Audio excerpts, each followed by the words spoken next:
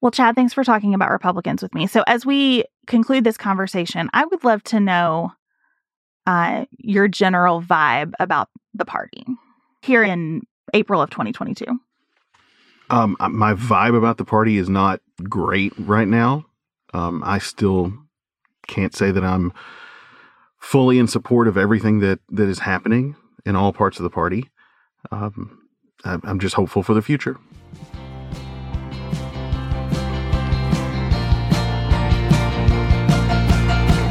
This is Sarah Stewart Holland. And this is Beth Silvers. Thank you for joining us for Pantsuit Politics.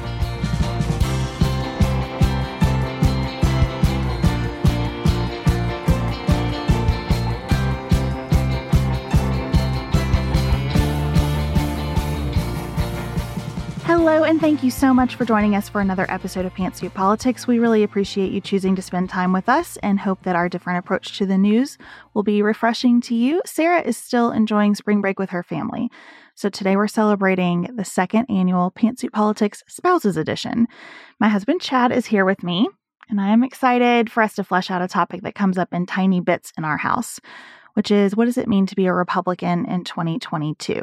So we're going to spend some time talking about what we see as different factions within the GOP and how the two of us, who are formerly reliably Republican voters, how we're thinking about those factions and where the party is going. Outside of politics, we're going to talk about what we're watching together. Chad, I'm so glad you're here. Well, thank you. Thank you for having me. It's a double holiday that we're recording today. It's Major League Baseball opening day and the first day of the Masters. Perfect. I feel really equipped to celebrate the first of those and not the second. What? It's the Masters. It's a tradition like none other. I was with a friend yesterday who was telling me we were talking about how golf and baseball both feel like legitimate excuses to get out of anything. Like if someone's at a baseball game or playing golf, everybody sort of goes, oh, well, like, let's not bother them. And he was telling me this story about a call where everyone was really frustrated that somebody wasn't present and they were starting to like yell about, let's get this person on the phone. And someone said, actually, he's at the Masters right now. And suddenly it was fine. It was totally fine. It was perfectly capable of being worked out without him. Oh, I'd love to have that excuse for something. Yes. And wouldn't this be a great week to have a golf sponsor on the show? Why is there not a golf sponsor on the show? We'll get right on that. Before we get started, just a reminder that our book, Now What? How to Move Forward When We're Divided About Basically Everything, comes out on May 3rd. Chad makes many appearances in Now What, including me telling a very embarrassing story about how rude I was to him after we voted differently in an election. So hopefully that will be helpful to you. We would love for you to pre-order it. It helps us so much. So you can do that using the link in the show notes or really anywhere that you like to buy books. Thank you to our launch team who has started reading the book and sharing about it on social media. Everybody surrounding us in this time when we're trying to put something out into the world that we hope will be helpful just feels really good, and we really appreciate it. Ryan Reynolds here from Mint Mobile. With the price of just about everything going up during inflation, we thought we'd bring our prices down. So to help us, we brought in a reverse auctioneer, which is apparently a thing. Mint Mobile Unlimited Premium Wireless. How to get 30, 30, bit to get 30, bit to get 20, 20, 20, bit to get 20, 20, bit to get 15, 15, 15, 15, just $15 a month? Sold! Give it a try at mintmobile.com/switch. $45 up front for 3 months plus taxes and fees. Promo rate for new customers for limited time. Unlimited more than 40 gigabytes per month. Slows full terms at mintmobile.com. We are special breakfast people here at Pantsuit Politics, but not just when Beth and I are on the road. The truth is, I want something warm from the oven every Saturday morning and Sunday morning. It's just the truth. It makes it feel special, makes it feel exciting. I don't want to work at it. So the first time I ever saw Wild Grain, which is bake from frozen subscription box for sourdough breads, fresh pastas, and artisanal pastries, I was obsessed. You guys, I've been a member for over a year. It's amazing. It's so easy. Every item bakes from frozen in 25 minutes or less, no thawing required. You can fully customize your Wild Grain box. You can choose any combination of breads, pastas, pastries. You can even build a box of only breads, only pastas, or only pastries if you'd like. And for a limited time, you can get $30 off the first box, plus free croissants in every box when you go to wildgrain.com/pantsuit to start your subscription. Sometimes I make one single croissant just for me because I want to feel special, and they're so good. You heard me. Free croissants in every box. And $30 off your first box when you go to wildgrain.com/pantsuit. That's wildgrain.com/pantsuit. Or you can use promo code pantsuit at checkout. Do you want a bra that's sexy or a bra that's comfortable? Thanks to Third Love, you can have both. Third Love was started to take all the frustration, ick, and out of bra shopping. That's why they make solutions for every bra problem, aka problems. Their bras make it easy to bring back perkiness you haven't seen since high school, get smoothing you know where, and have straps that actually stay put. Designed at their headquarters in San Francisco and made from premium materials, they put every style through hours of wear testing on real women, including themselves, before it's given the stamp of boob approval. Comfort and support are guaranteed. Plus, whether you're a double A cup or an H cup, their virtual fitting room will help you find your perfect fit fast. And they've even invented half cups. No more feeling stuck between 2 cup sizes that don't fit right. It's time to get your problems solved. Visit thirdlove.com and get 15% off your order with code podcast15.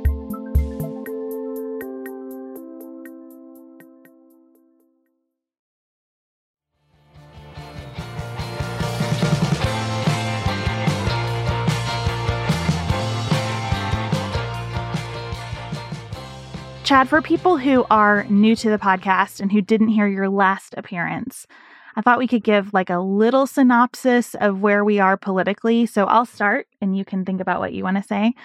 I always voted for Republicans. I registered as a Republican when I was 18. And really up until Donald Trump became the Republican Party nominee, I was a reliable Republican voter in presidential elections. I had voted for some Democrats in state offices, and I was never like a great, truly like red example of the Republican label, but I was pretty conservative. And I think over time, as the party has changed, I have also changed. I've probably moved to the left on a number of issues, especially as the issues that dominate the conversation change. So now I am a registered Democrat because in Kentucky, we have closed primaries. You have to be registered with a party to vote. And I really want to vote in primaries. I think that's important.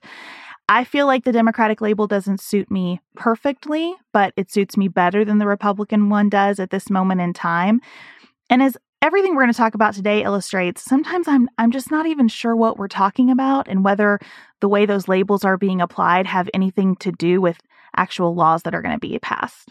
So how would you describe, if you gave a quick elevator speech like that about your own politics, what would you say, Chad? Definitely not prepared an elevator speech about it. I grew up in small town Kentucky. I would say from the beginning, I've been more of a right-leaning person, especially from a physical standpoint. Socially, definitely more moderate.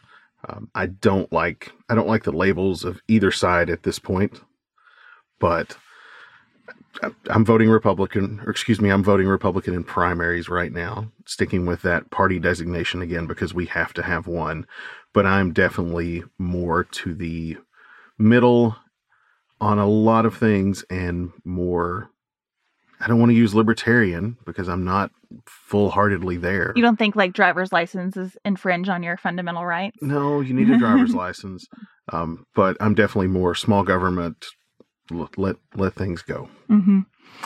And I think that we have a lot of overlap. Some things between the two of us are a matter of degrees and the way that things are presented. And then there are definitely places where I am just left of Chad pretty significantly. So let's have a discussion then about what's happening with Republicans right now. I really wanted Chad to try to step back and be as fair and objective as possible, especially going into the midterms with all of this history and polling that would suggest Republicans are in a very strong position headed into the midterms. I take in all of that analysis and polling, and I find myself thinking, what does that mean? If people are going to go support Republicans in the midterm elections, what actually does that support indicate? Other than I'm just kind of annoyed with people who are currently in power and want to try something different. And maybe that's it. But I wanted to think a lot about what the Republican Party actually means at this point. So I came up with a couple of categories. Let's see what you think about my categories. I think the first category is a group of people, and I would say this is like the ambition center of the party. People who want to have an agenda that sounds a whole lot like what Donald Trump ran on, but maybe are ready to have Trump himself just be kind of off in the distance. Like he can be at Mar-a-Lago, he can fundraise for them, we can talk about him like he's the best, but let us take the reins. And I would put in that category people like Rick Scott, Ron DeSantis, J.D. Vance, Tucker Carlson. I think it's a pretty long list of people who pretty well subscribe to many of the ideas that he talked about in his campaign, but would like to be the centerpieces themselves. So these are the mini mailers that we get to our house. Yeah. Yes. This group I would call more of a Trump adjacent group. I think it's more of a coattails group too. I like that. A group wanting to ride that coattail of Trump for short-term gains. I think everybody here is looking very much in the short term of how can we capitalize on this, especially the media side of it. I mean, yes, Tucker Carlson is going like gangbusters right now because of the Trump movement. So do you think that these are true believers or purely ambition-centered, or does it even matter? I don't think it matters. And really, I don't know. You don't know the minds of these folks, but I think a lot of these people are in there for their own personal gain. And again, a short-term gain, not a long-term plan at all. Okay, so then let's just keep moving through our categories, then we'll kind of flesh some of these out more. I think the second group I would call the Republican establishment types, in the words of these other groups, that Mitch McConnell, et cetera, are like, let's not have an agenda. Let's stick with Democrats are the worst and we do a better job. And let's just try to keep the ship moving forward in a way that lets us get our judges confirmed and win as many elections as possible and have the majority. And so we can have leadership on committees and keep our heads down in that way. What do you think about that classification? If you're putting McConnell in this group, it's definitely a group that's thinking more long term. I don't think I'd characterize it as the let's just stick it to the Democrats group. Again, McConnell's got a lot of history that you can look at. He is thinking long term. He is smarter than everyone lets on or gives him credit for.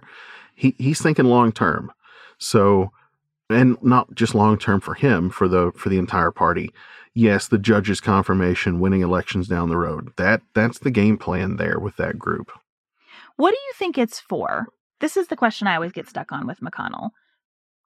Amassing power long term for what? It could be as cynical as for the sake of doing it. I think that's right. But with him, I think it's with him and this group. I think it's smart. They're doing a slow transition. You know, they're going to still keep some of the ideas and the populist thought from the recent administration, but they're going to slowly move people out. They don't want to cut everybody off cold turkey, but you know, they do have a vision going in a different direction. It reminds me of another person who I would put in the category of McConnell, not someone I'm a fan of, not someone I admire at all, but in a business context, someone once told me that you turn a ship in millimeters, and I do think that that's kind of McConnell's approach. Yeah, he wants to turn the ship. You know, for the past several years, he has bitten his tongue a whole bunch with what was going on. Again, future of the party. That's what he's looking at. Okay, then I think the next category of people I would describe as just like burn it all down. And again, I'm trying to be as diplomatic and objective as I can be here. But when I listen to people like Matt Gaetz, Marjorie Taylor Greene, Lauren Boebert, people who are ready to fully embrace sort of QAnon, conspiracy theory, and like Ron Johnson types, I think they just want a new order of things. And that feels a little different to me than the people who have that first category, that Trumpist agenda without Trump, even though they definitely are leaning in a more illiberal direction. This category of people seem to me to be even less inclined to talk about free markets or local governments or anything like that. It seems to me to just be like, we see ourselves as warriors in a battle of good versus evil, and whatever the cost, we want to come out on top in that conflict. Illiberal. I like that word. It's like an album cover or an album title. But you know what I mean, yeah. In the classical sense, illiberal, like intolerant of dissent. Yeah, and we get a few mailers from this group too. They're interesting to watch. Yeah, I don't know. These are the real wingnuts. Sometimes I feel myself in a burn it all down sense, looking at both parties and how they operate. But wow, I don't know how we get away from these candidates, because they are really pulling in a lot of enthusiasm from, the not even 10%, the 2% at each end of the spectrum. But sometimes they're just the loudest voices in the room, and they're the most interesting. I don't say that in a good way. They're the most interesting for news outlets to report on. So we're going to hear more of them, even though they're such a small minority. It's a hard thing, and I feel some sympathy for the Biden administration on this point, because you're right. This group feeds the beast of an industry that needs to have things to talk about all the time. And I recognize the irony of saying that as someone who has a political podcast. I always find that there's plenty to talk about, even leaving these folks out of the equation. But when you are doing 24-hour news for profit, needing clicks, needing shares, needing viral moments, this group gets that and does it well in their way. It's terrible for our democracy, and I think terrible for our relationships with each other as citizens, but it feeds the beast. I was thinking about how the Biden administration is not good at feeding that machine right now. The press secretary, Jen Psaki, is competent and straightforward and doesn't produce anything that goes viral. You know what I mean?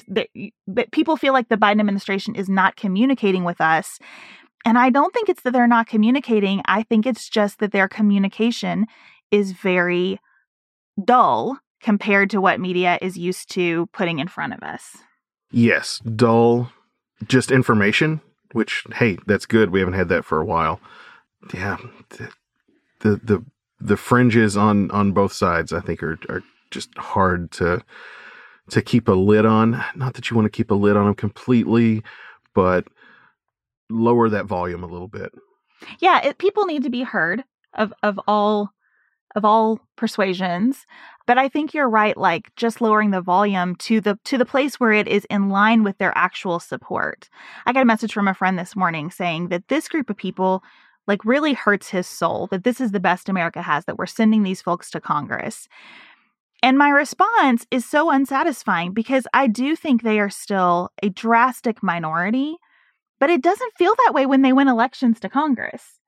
Even when you can say, well, it's because of the district and the way the district's drawn or whatever.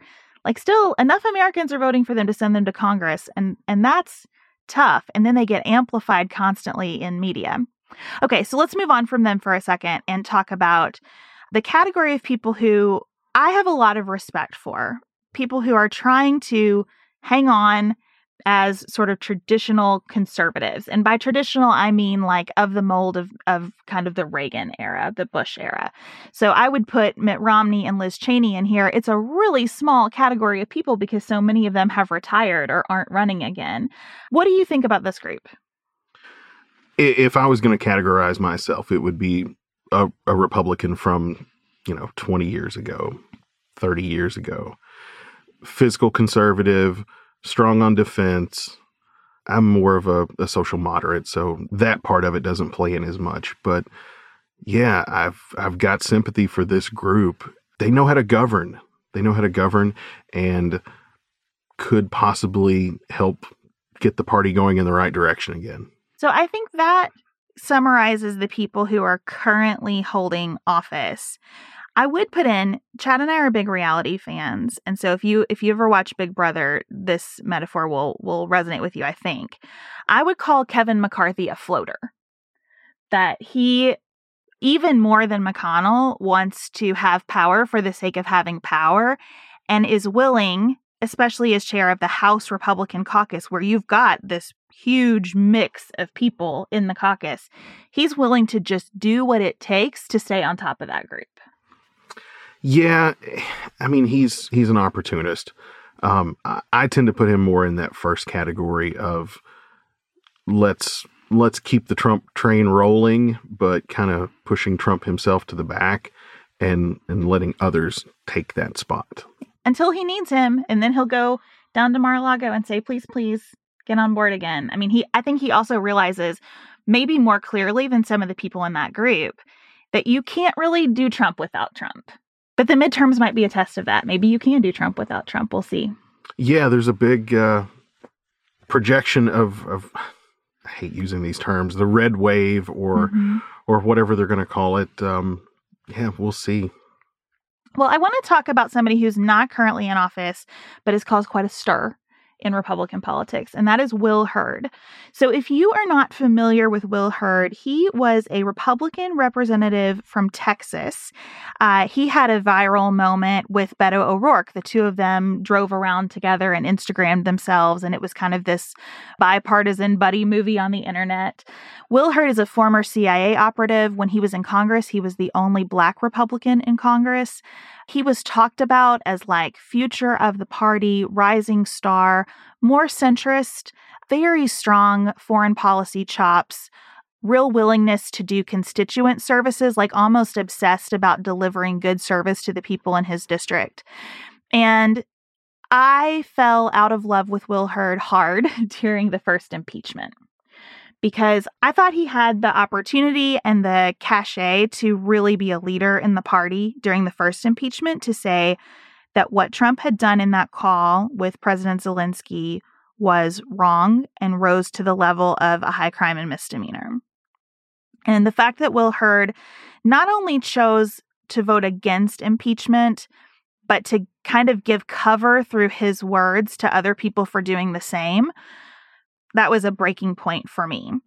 So that's how I feel about Will Hurd. But he is trying to make a comeback. He's got this big piece in The Atlantic from Tim Alberta that has prompted lots of discussion elsewhere. He's written a book. He's clearly considering a presidential run. Chad, you read The Atlantic profile. I would love to know what you thought. Yeah, I read it. After that, I would be interested in reading his book. I think we need more people in Congress that actually have experience, whether it be foreign policy, business, whatever. We've got too many people that are just career politicians. His experience in Afghanistan that was mentioned in the Atlantic article about briefing members of Congress and then having just very, very basic questions come up and then be annoyed about not being able to shop for rugs and have to go through this briefing. Yeah, I like his ideas. I like someone who's more pragmatic, that's looking to move forward. I have thought for years that we need more of a central party instead of just right and just left. We need a third party, at least, that's viable in this country. I think a lot of his ideas are right. So there's going to be a little bit of language in this paragraph. We will bleep it for those of you listening with little ones, but I want to give you that warning. But I want to read this paragraph from Will Hurd talking to Tim Alberta to you, because this is where he pulls me in. He says, the moderates are the ones who behave the same way, regardless of whether their party is in power or not. The moderates are critical to crafting and passing legislation that actually gets signed into law. The moderates are the ones who work the hardest, and we are the ones who get done. Extremists do the most and get the least accomplished.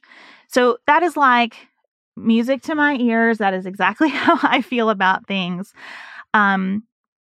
I totally agree with you, Chad, about that future focus. There's a lot in this article about his interest in artificial intelligence, how he's worried about what that will do to the labor force. There's a lot about quantum computing and how he is concerned reasonably about cybersecurity and how our infrastructure is going to stand up to advancements in the way people are able to hack and get access to data. I'm here for all of that.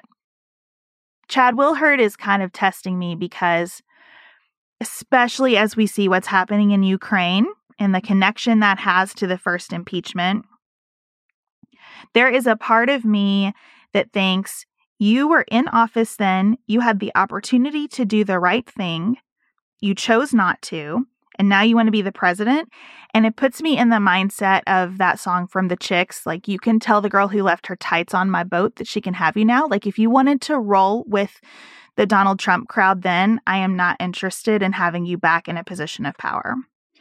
At the same time, I want to be a person who allows people to move on and allows people to grow, and will think about someone like Will Hurd, who does have an enormous amount of experience, and say, hooray, I'm so glad that you're talking about things honestly and that you are trying to get back into the arena. I think I would prefer him not be trying to get back into the arena as a presidential candidate, maybe starting somewhere else.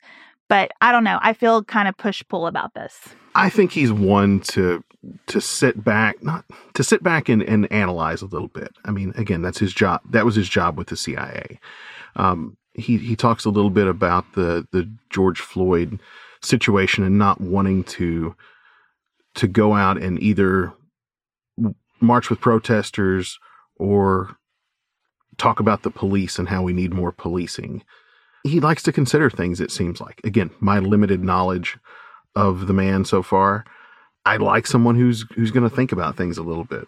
Well, we're going to take a quick break, and when we come back, we're going to spend time on that first group of people, the Rick Scott, Ron DeSantis, J.D. Vance mix, because Rick Scott in particular has given us the most to consider about what he thinks it means to be a Republican today. So we're going to spend some time on that. Just finished A Court of Thorns and Roses and craving another fantasy world to devour? Dipsy's got you. Dive into spicy enemies to lovers' tales or embark on an epic romance between immortal fae and sworn foes. They've got fantasy romance stories perfect for your morning walk, late night, or long bath. Dipsy is an app full of short, spicy audio stories. They bring scenarios to life with immersive soundscapes and realistic characters. Discover stories about second chance romances, adventurous vacation flings, and hot and heavy hookups. And there's a growing library of fantasy series with werewolves, Greek gods and goddesses, Regency-era historical fiction, and fairy smut to explore the bounds of your pleasure. New content is released every week, so in between listening to your favorite stories again and again, you can always find something new to explore. For listeners of the show, Dipsy is offering an extended 30-day free trial when you go to dipsystories.com/pantsuit. That's 30 days of full access for free when you go to dipseastories.com/pantsuit. dipsystories.com/pantsuit.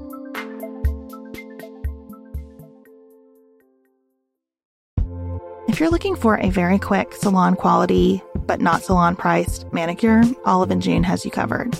We've talked about Olive & June's Mani system before. It has everything that you need for a professional manicure in one box. Salon grade tools, your choice of 6 polishes. Those polishes are going to last you for 7 days or more. The cost breaks down to about $2 a manicure. Olive & June also has press-ons if you want. What I love, though, is that Olive & June each season is coming out with new colors, and I just got a set of spring and summer colors in quick dry polish. And they say this dries in about a minute. It seemed dry to me in about 30 seconds. It was not kidding about being quick dry. I also love the light colors in this set. There is a huge range. My favorite one is called Kitten. It's like a pinkish gray. The quick dry polish gives you full coverage in 1 or 2 coats. It lasts for more than 5 days, and it is offered in more than 40 cruelty-free and vegan polishes. Olive & June just understands what's happening in our lives, that we need to move quickly, but we want to look great and feel great and have fun in the process. Visit oliveandjune.com/pantsuit for 20% off your first system. That's oliveandjune.com/pantsuit for 20% off your first Mani system.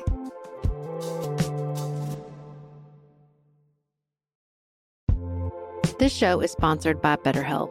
Can I get something off my chest? Every day I feel a little pang of sadness because I think about Griffin going away to college. Y'all, he's a freshman in high school. This is not healthy or normal. This is why I have it on my list of things to talk to my therapist about. We all carry around these things, big and small. When we keep them bottled up, it can start to affect us. Therapy is a safe space to get these things off your chest and to figure out how to work through whatever's weighing you down.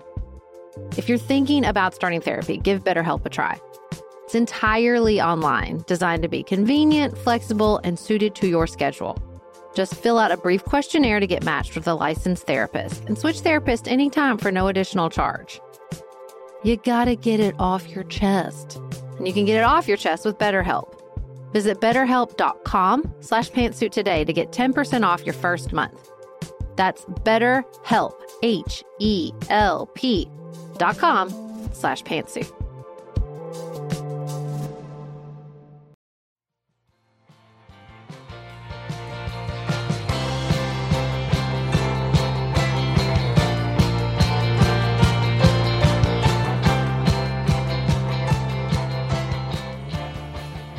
Chad, I know you're not excited about this, and that's fair because it is a miserable document. But we both reviewed Rick Scott's 11-point plan, in his words, to rescue America. There's quite the look and feel to this document. There's definitely a look and feel to it. It looks and feels a lot like the campaign letters that we get that commit the mortal sin, as far as it goes with me, about campaign donations. The ones that come with many different sizes of font, bold, underline, italics, all in the same paragraph. Just drives me crazy. We should tell you that we sit in Thomas Massey's district in northern Kentucky. And Thomas Massey, incredibly, has someone running against him from his right. Thomas Massey, who you would think is like as far off the path as possible in terms of throwing out red meat, etc., has a challenger from his right, that he is not Trumpian enough. We actually get flyers that say he's a never Trump Republican. It's incredible. Yeah, I like the inexplicable hard hat yes. the candidate's wearing. Just no explanation whatsoever. So Rick Scott's document definitely feels like all of that stuff. Flags everywhere. I think there's a giant eagle in it in one place. There's a copy of the Declaration of Independence that appears to be on fire. There's a lot going on here. He has set forth 11 points that comprise the Republican agenda, and we're going to kind of breeze through those. Point number 1 is about education. I think it's fascinating that he leads with education. That tells me that he paid attention to the Virginia gubernatorial race. Oh, this is all marketing. I mean, to start with the very first line of the first point being, our kids will say the Pledge of Allegiance, salute the flag, learn that America is a great country, and choose the school that best fits them. You just got to slip that charter school notion there in at the end. Yeah, it's very focus grouped, right? It's like, I want to appeal to enough constituents to get people excited here. And so you have some language about parental rights. You've got some critical race theory references in there. You've got some freedom of religion.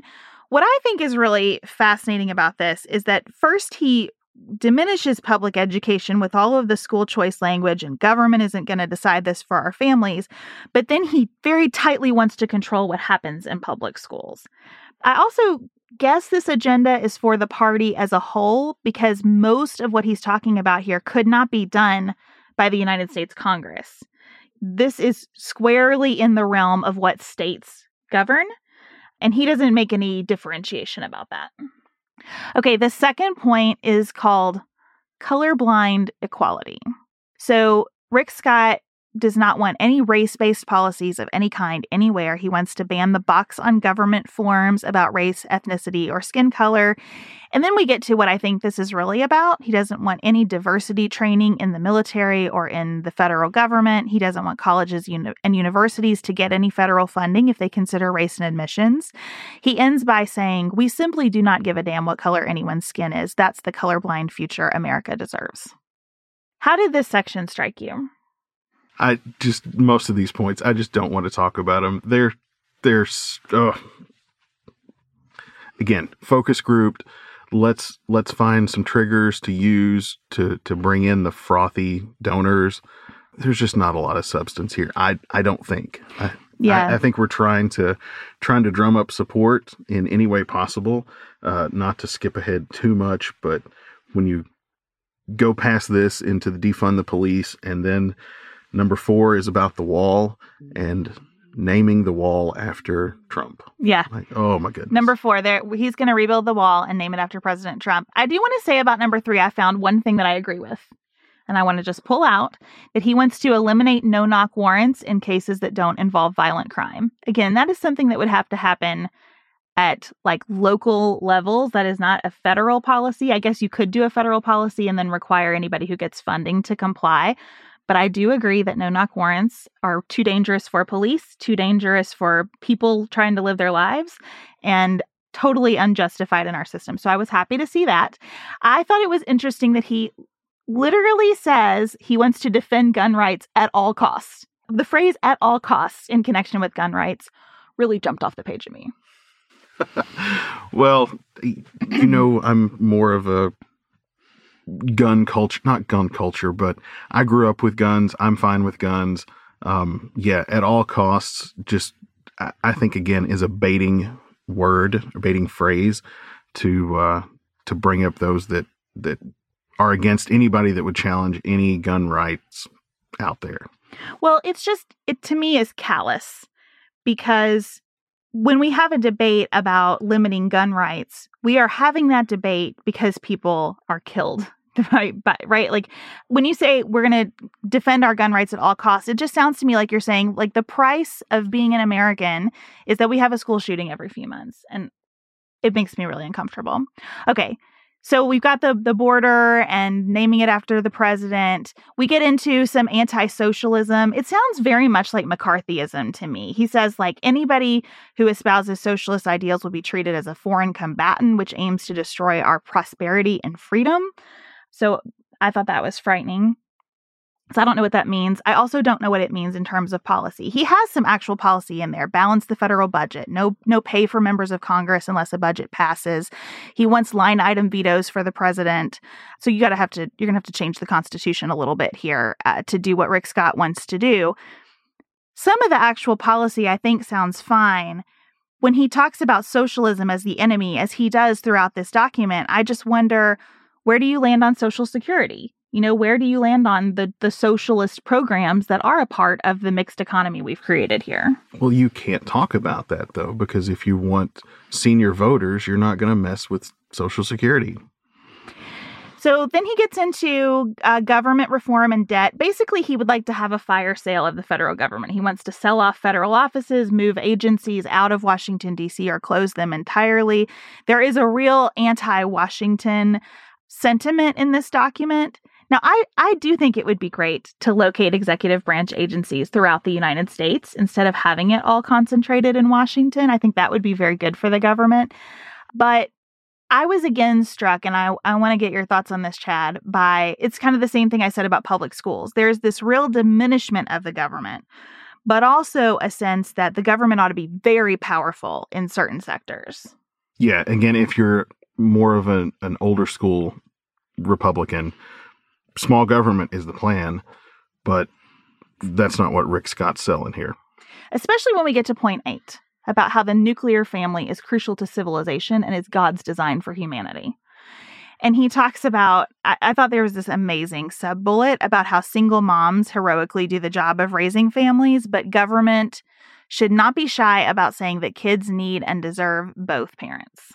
Then we get to point 9, which I'm just going to summarize by quoting, "Men are men, women are women, and unborn babies are babies. We believe in science. Facts are facts. The earth is round. The sun is hot. There are 2 genders, and abortion stops a beating heart." Probably not much more to say about that. I think we get where Rick is going. They've just lost the flat earth vote. That's right. So point 10 is interesting to me. He talks about religious liberty and big tech as one bullet point to tell us that Democrats and their big tech allies, a phrase I would like to discuss in a second, have created a new religion of wokeness that is increasingly hostile towards people of faith. So this is the cancel culture bullet. What I think is fascinating about it is that Democrats and big tech are not allies in any meaningful respect. You know this field well. I cannot imagine that anybody in big tech thinks we got to really have Democrats in all offices. Yeah. That's going to be good for us. I've not seen the episode where it's like Uber versus Catholicism. Well, and just that, if you are talking about someone as an ally, what do you mean? Democrats are very interested in breaking up a lot of big tech and regulating big tech more significantly. There's a lot of overlap between Democrats and Republicans on the idea that our current regulatory scheme does not meet the challenges presented by Facebook, Amazon, Google. And they have different concerns leading into those conversations. But I just think it's, to me, tying Democrats to big tech in this bullet point really highlights the disingenuousness of this document and the fact that Rick Scott intends for people to be pretty uninformed. I think he wants this to just feel like common sense. Those of us who understand the world are all going to feel the same way about these issues, and it doesn't really matter how the other side feels about these issues. They're wrong. He says in several places, like, Democrats say this, no sane person would believe that. There is no good faith here whatsoever in attempting to delineate the actual differences between the parties. It's just they're terrible, and if we're against it, they must be for it. I mean, here I think it's more using the words big tech is just thinly veiled that those big tech companies, for the most part, are centered in California. So it's not big tech versus religious liberty. It's coastal elites versus religious liberty. Mm. And then the 11th point is his America First point. No peacekeeping, no nation building, but we defend Israel forever. I don't really understand.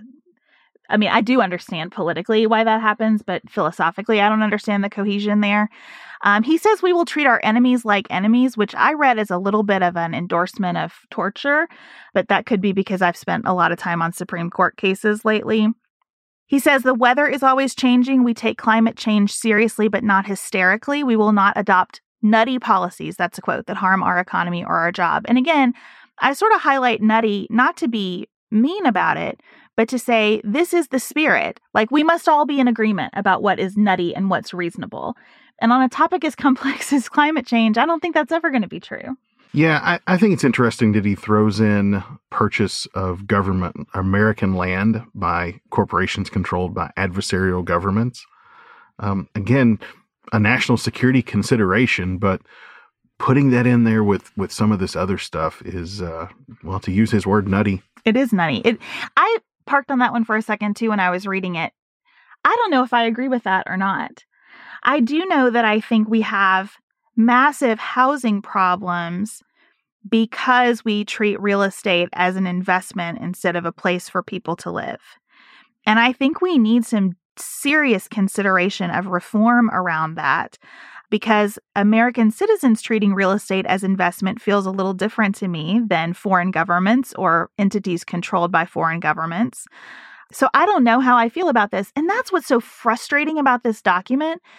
Every few paragraphs, you'll see something and think, oh, there is a real thing there, where having a huge diversity of perspectives in Congress on this topic would be extremely beneficial. But then everything surrounding it tells you that's not really the interest here.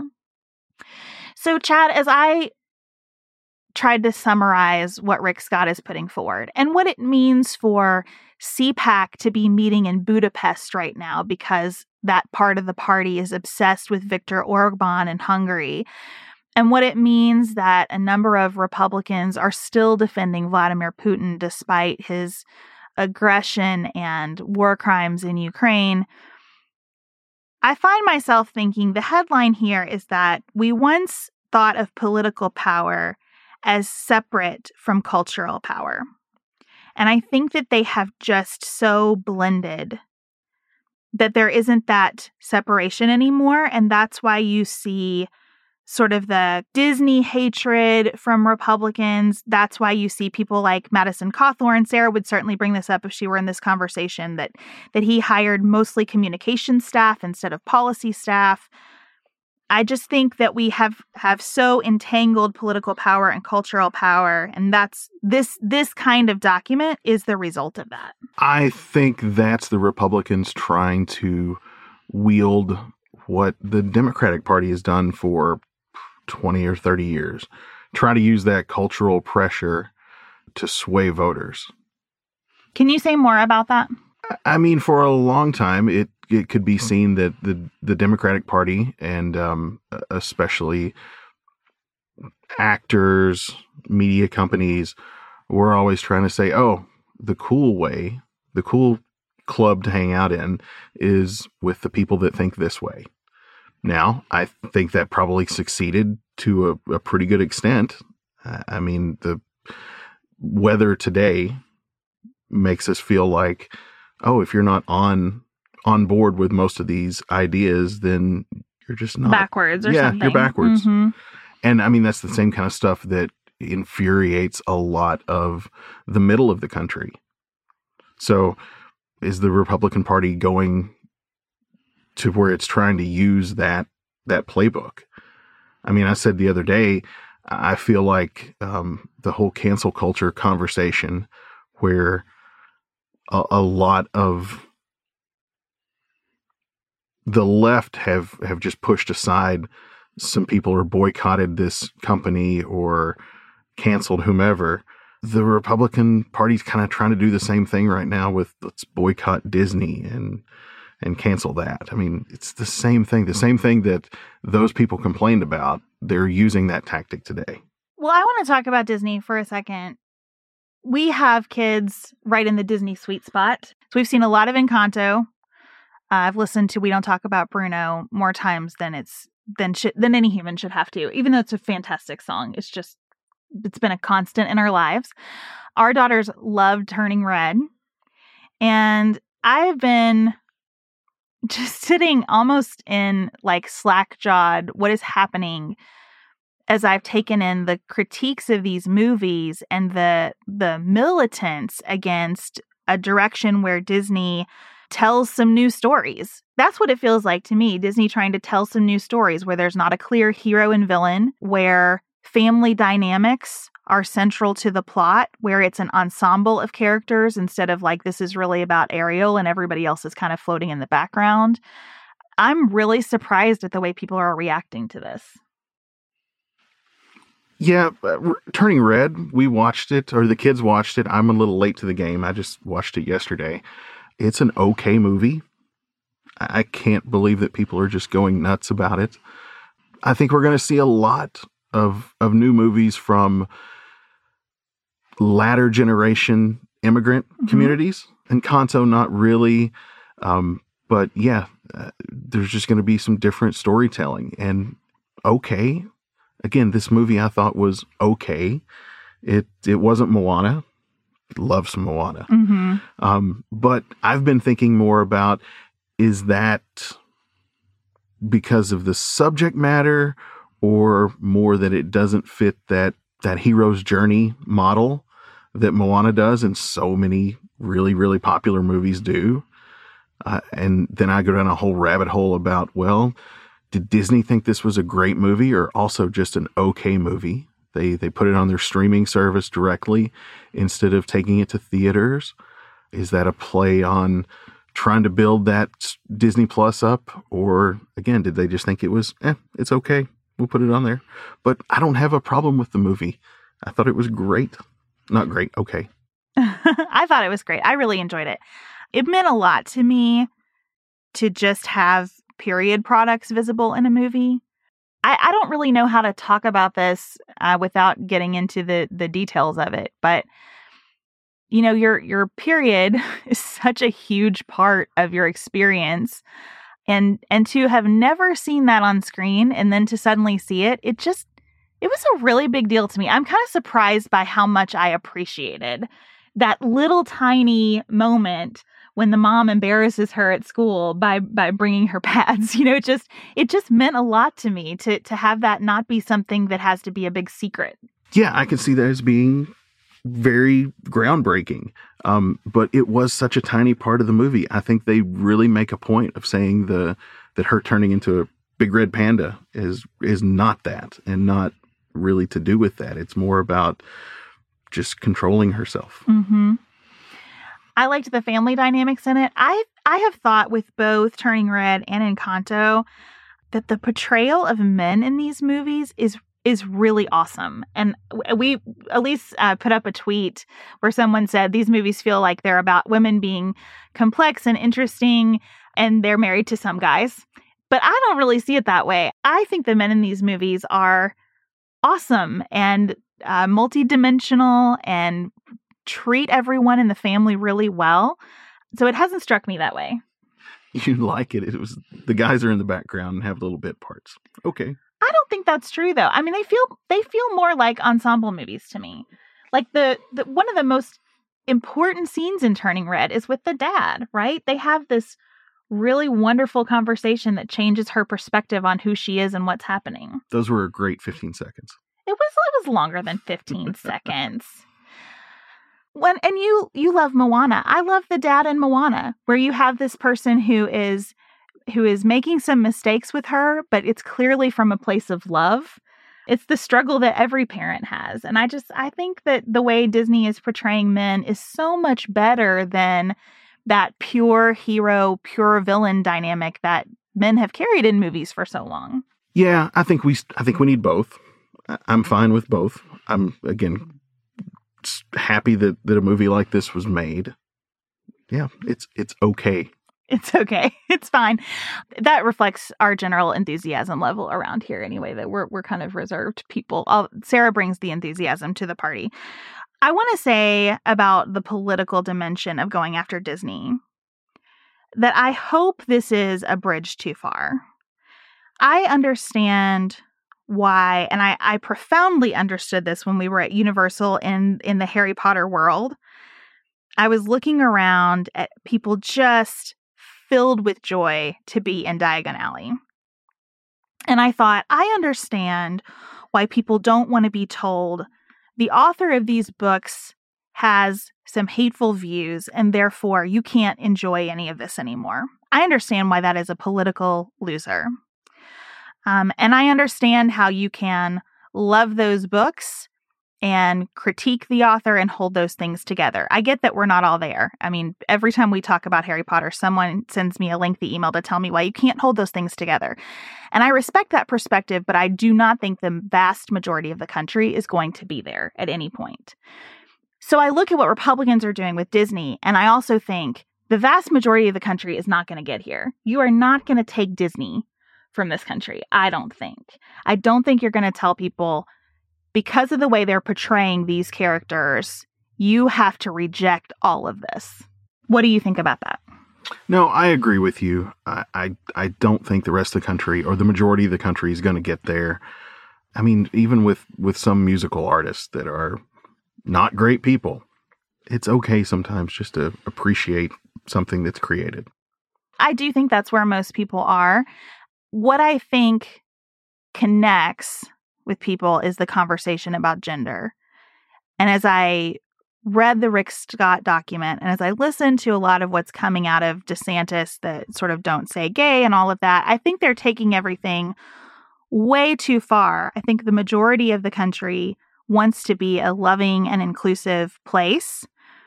I do think people have questions about gender roles, and that these questions about gender roles are hitting hard and tenderly and in ways that people have a hard time discussing.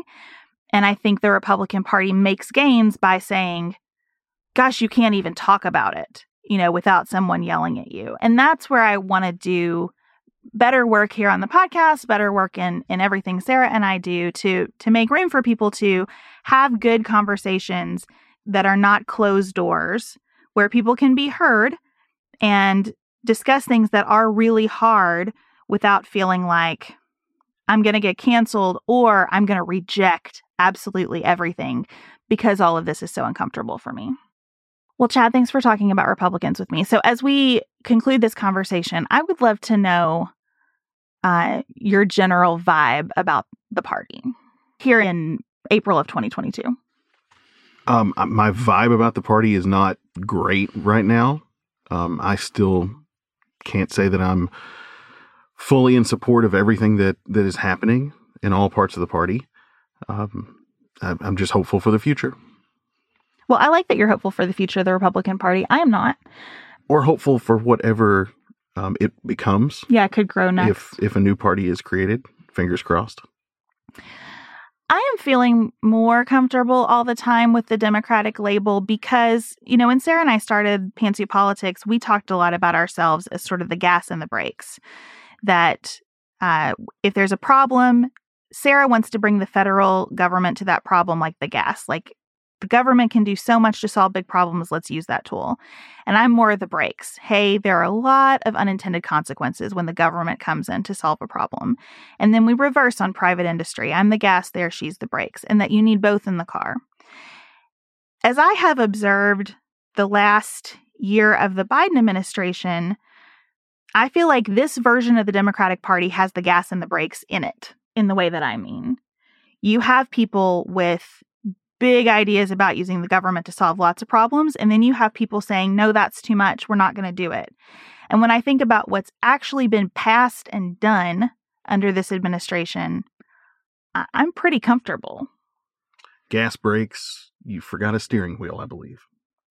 Well, that's a good point that we've never used in that metaphor. I mean, I hope the steering wheel is our shared interest in living in this country together. and being willing to give and take and compromise sometimes and saying, no, we want to go forward together. What I worry about, especially with some of these factions that we outlined in the first segment about the Republican Party, is I see people who don't want there to be a steering wheel. They don't want to be in the car together anymore. We also need a GPS in there too, I believe. Air conditioning, also very helpful. Okay, thank you for belaboring my metaphor. I really appreciate it. We're going to leave it here. I'm so curious about your thoughts on where the Republican Party is today. And next up, we're going to just lighten it up and talk about television. Sarah and I have talked many times about our desire to age as gracefully as possible, and skincare is a huge piece of that. I spend a lot of time and money thinking about my skin, and I have added Ritual to my routine, which just gives me a lot of comfort. Ritual is here for us. They have created a wrinkle support skin supplement and conducted clinical studies, so we know it's working. They're taking the guesswork out of skincare. Ritual Hyacera is one of several Ritual products that I love. I take the daily multivitamin, I take a probiotic, and Hyacera is that once daily skincare supplement that is clinically proven to reduce wrinkles and fine lines and increase skin smoothness in 90 days. I recently met a friend for the first time in person as opposed to online, and we were discussing the fact that I am 43, and she said, I cannot believe how young you look. And I thought, thank you, Ritual, for that. Start Hyacera to help minimize wrinkles without compromising on clean science. Hyacera from Ritual is a clinically proven skin supplement you can actually trust. Get 25% off your first month for a limited time at ritual.com/pantsuit. Start Ritual or add Hyacera to your subscription today. That's ritual.com/pantsuit for 25% off.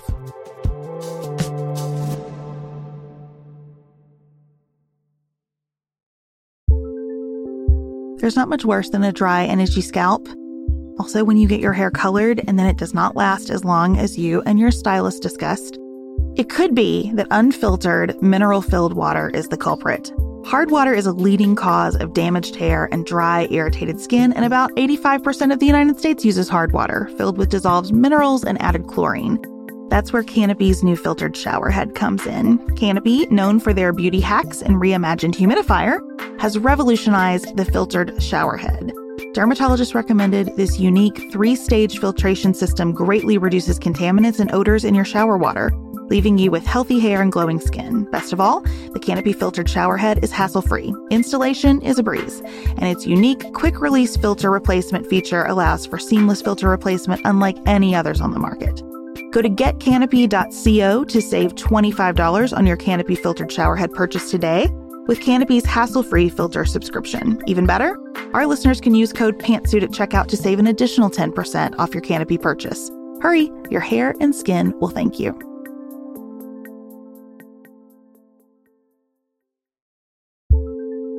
Do you want a bra that's sexy or a bra that's comfortable?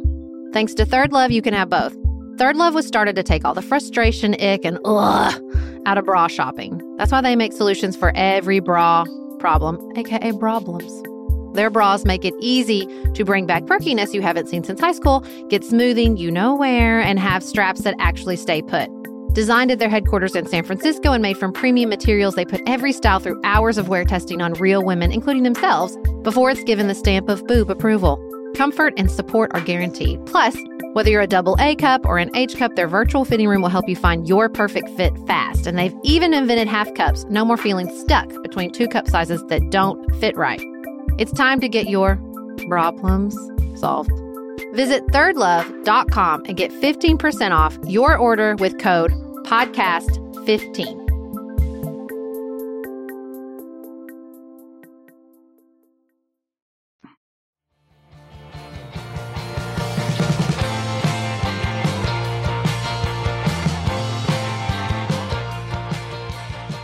So, Chad, outside of politics, Sarah and I usually have a cultural conversation, things that we're enjoying. We enjoy a lot together in the evenings because we are in that stage of life where our children and our work take all of our day energy. And so at night, it's like, let's see how long we can stay awake to watch something. How's that been working out the last couple nights? I know. I have been a very bad TV watching companion this week. We have been 3 nights finishing 1 episode of Survivor. Listen, Sarah's on vacation. I am working with Elise and Maggie to keep this whole thing going. It's a lot of work. I'm tired. No, I'm tired too. I'm pretty sure I fell asleep on one of those too. So what's your favorite thing that we're watching right now? Okay, so we're just going to talk about stuff that just you and I are watching together? You can add some recommendations Because- at the end, but let's have a conversation together first. Because a TV, I can go deep. Yeah. Favorite thing together, we've been watching, Beth has said we've been watching Succession. I've watched it all the way through, so I'm going back and watching it with her again. I'm picking up a lot of stuff that I missed before and reliving some of the fun of that show. It's great. But Beth and I really, really, really like, I'm not going to call them reality shows because they're not. They're so much more than reality shows. Competition shows. We do like competition shows. Specifically, right now, Survivor and Top Chef are on. So not like the singing competition shows. We're not, the girls love Masked Singer and stuff like that. But I think with the exception of Top Chef, which I would say is more of a pure competition show, I think we like the social experiment genre. Yes, give me some game theory with Big Brother, Survivor, Top Chef. I mean, there's a lot to be thought about. You could write papers on the meta game of some of these shows. I think especially Survivor. So Survivor's been on forever now. I want to know what you think the trajectory is. Do you feel like it's getting better, that it is just consistently good, that it's gotten worse? How do you feel about that? I think it's been pretty consistent. They try to reinvent some parts of it. I think the last 2 seasons, which I think were filmed pretty much one right after the other, whereas the contestants of the current season were not able to watch the previous season. They threw some new game dynamics into it that have, I think, brought it back to really what Survivor's meant to be. Gosh, it's probably been 10, 12 years ago. There was a big push to kind of, I don't know, make the game more fair in the minds of the contestants. I'm specifically thinking about the year with Terry, where he won all of that, but then did not get the final. Russell Hantz, probably one of the greatest players from a social game standpoint, until the very end when everybody decided, oh, well, we don't like this guy. He was too good, so we're not going to let him win. Well, I don't think they would have said he's too good. I think you had people saying, I'm not comfortable with it just being a game, and people being willing to lie to each other and manipulate each other. It was almost like everybody started to say, I don't think this is a game. I think this is a social experiment that we're part of, and we should treat each other a certain way inside it. And that goes into how you win or lose. And I feel like the shift now is more like, no, it's a game. It's a game, and we should respect the way people play it. Yeah, I think it's coming back to that. It seemed like for a few seasons, they're just trying to give it to who they thought was the most deserving person. The kindest, like the most moral person. And you like that we're getting away from that again. Yeah. I mean, I want to see a good player really work both competitions and the social aspect of the game. What I like about Survivor, I think it has much more successfully evolved than Big Brother. I think Big Brother has gone straight downhill. And Survivor, I think the adjustments they make to the game are always about sort of preserving the spirit of like, this is a new adventure. You are not going to understand exactly what's going on all the time. You're going to have to make some calculated risks. I also like that they seem to have moved away from really trying to build Survivor celebrities. They were bringing people back to do it again way too much, I thought. And it changed what it was about. It was more about these characters instead of about the experiment itself. Yeah, too many seasons really in a row of bringing back what they call all-stars or older participants. Yeah, I'm glad we're getting away from that. I like to see new people play the game in completely different ways. Big Brother, the quality of the contestant has just dropped so much. It's more about people getting on that show trying to get a modeling contract, an acting contract. All right. We're watching Top Chef. I also think Top Chef is consistently high quality. Yes. I think Top Chef is a great show. Love to watch some great cooking. That's a show that has kind of gone through an evolution of the very beginning, where it was very much the old school hierarchical kitchen format guys that were, just cutthroat. Mm-hmm. It's more cooperative, which I think fits pretty well in the show. yeah, can't say enough good stuff about Top Chef. Well, I'm going to say the opposite thing about Top Chef that I said about Survivor. I like the way Top Chef has cultivated kind of celebrity contestants. I like the way they have built up the expertise of the winners, having them come back as judges. That works for me in a way that bringing people back to do Survivor over and over again doesn't. I think it's because Top Chef is about a craft, and it's about developing expertise over a period of years and what you really know. And I think Survivor is made through the experience of like, this person doesn't know how to do this. How do they respond? Yeah, I'm excited for both this season. If we can stay awake and get through, we got to catch up. We're behind. I know. I got to stay awake. Okay. As we wrap up, Chad, what shows am I not watching that you would highly recommend to people? Oh, so many. Recently, so this has already gone through its run on HBO, but Station 11, great show. What's it about? It's a post-pandemic show, which I know doesn't sound fun right now, No, but thank you. Trust me, it's a really good show. I enjoy the Taylor Sheridan stuff, so Yellowstone's coming back. Mayor of Kingstown. Hey, don't shake your head. If you like Succession, there's a good part of Yellowstone that's very much the same. No, because Succession does not have the gruesomeness and the violence of Yellowstone. I can hang with these people are bad people who allow their personal ambition to set their entire moral code. But I cannot take that, including murders and just torture. Like I tried a few episodes of Yellowstone. I couldn't do it. I'm rooting for our friend Piper Perabo, who has a part on that show. I'm so delighted for her. I cannot do it. Okay. Well, if you're not for the violence, Ozark will probably not be a good recommendation for you, but for others, Ozark's final season is coming, or final half season is coming up. Also kind of fun, Winning Time on HBO, which is the story of the rise of the Lakers in like late 70s, early 80s. I am interested in Winning Time. Done by Adam McKay. So Succession, part of that. It is a really good show. John C. Reilly plays Jerry Buss and does a hell of a job. Why did you start watching that without me? It's basketball. I didn't think you would be interested in that. What? Yeah. That's unfair. It's also a little gritty, little gratuitous. Okay. In times. Okay. And you know I have a delicate spirit. Yeah. Yeah. Chad, thanks for doing this with me. Thank you for having me.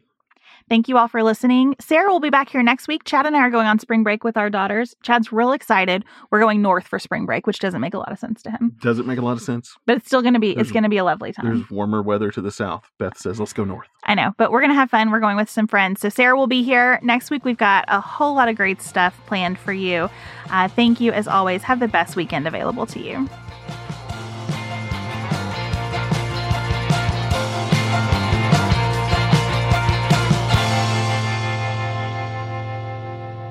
Pantsuit Politics is produced by Studio D Podcast Production. Elise Knapp is our managing director. Maggie Penton is our community engagement manager. Dante Lima is the composer and performer of our theme music. Our show is listener supported. Special thanks to our executive producers: Martha Brunitsky, Linda Daniel, Allie Edwards, Janice Elliott, Sarah Greenup, Julie Haller, Helen Handley, Tiffany Hassler, Emily Holiday, Katie Johnson, Katina Zuganellis-Kasling, Barry Kaufman, Molly Kors, The Creeps, Lori Ladow, Lily McClure, Emily Neasley, The Cousins, Tawny Peterson, Tracy Putoff, Sarah Ralph, Jeremy Sequoia, Katie Steigers, Karen True, Annika Uvaline, Nick and Elisa Valelli, Catherine Vollmer, Amy Whited, Jeff Davis, Melinda Johnston, Ashley Thompson, Michelle Wood, Joshua Allen, Morgan McHugh, Nicole Berkless, Paula Bremer, and Tim Miller.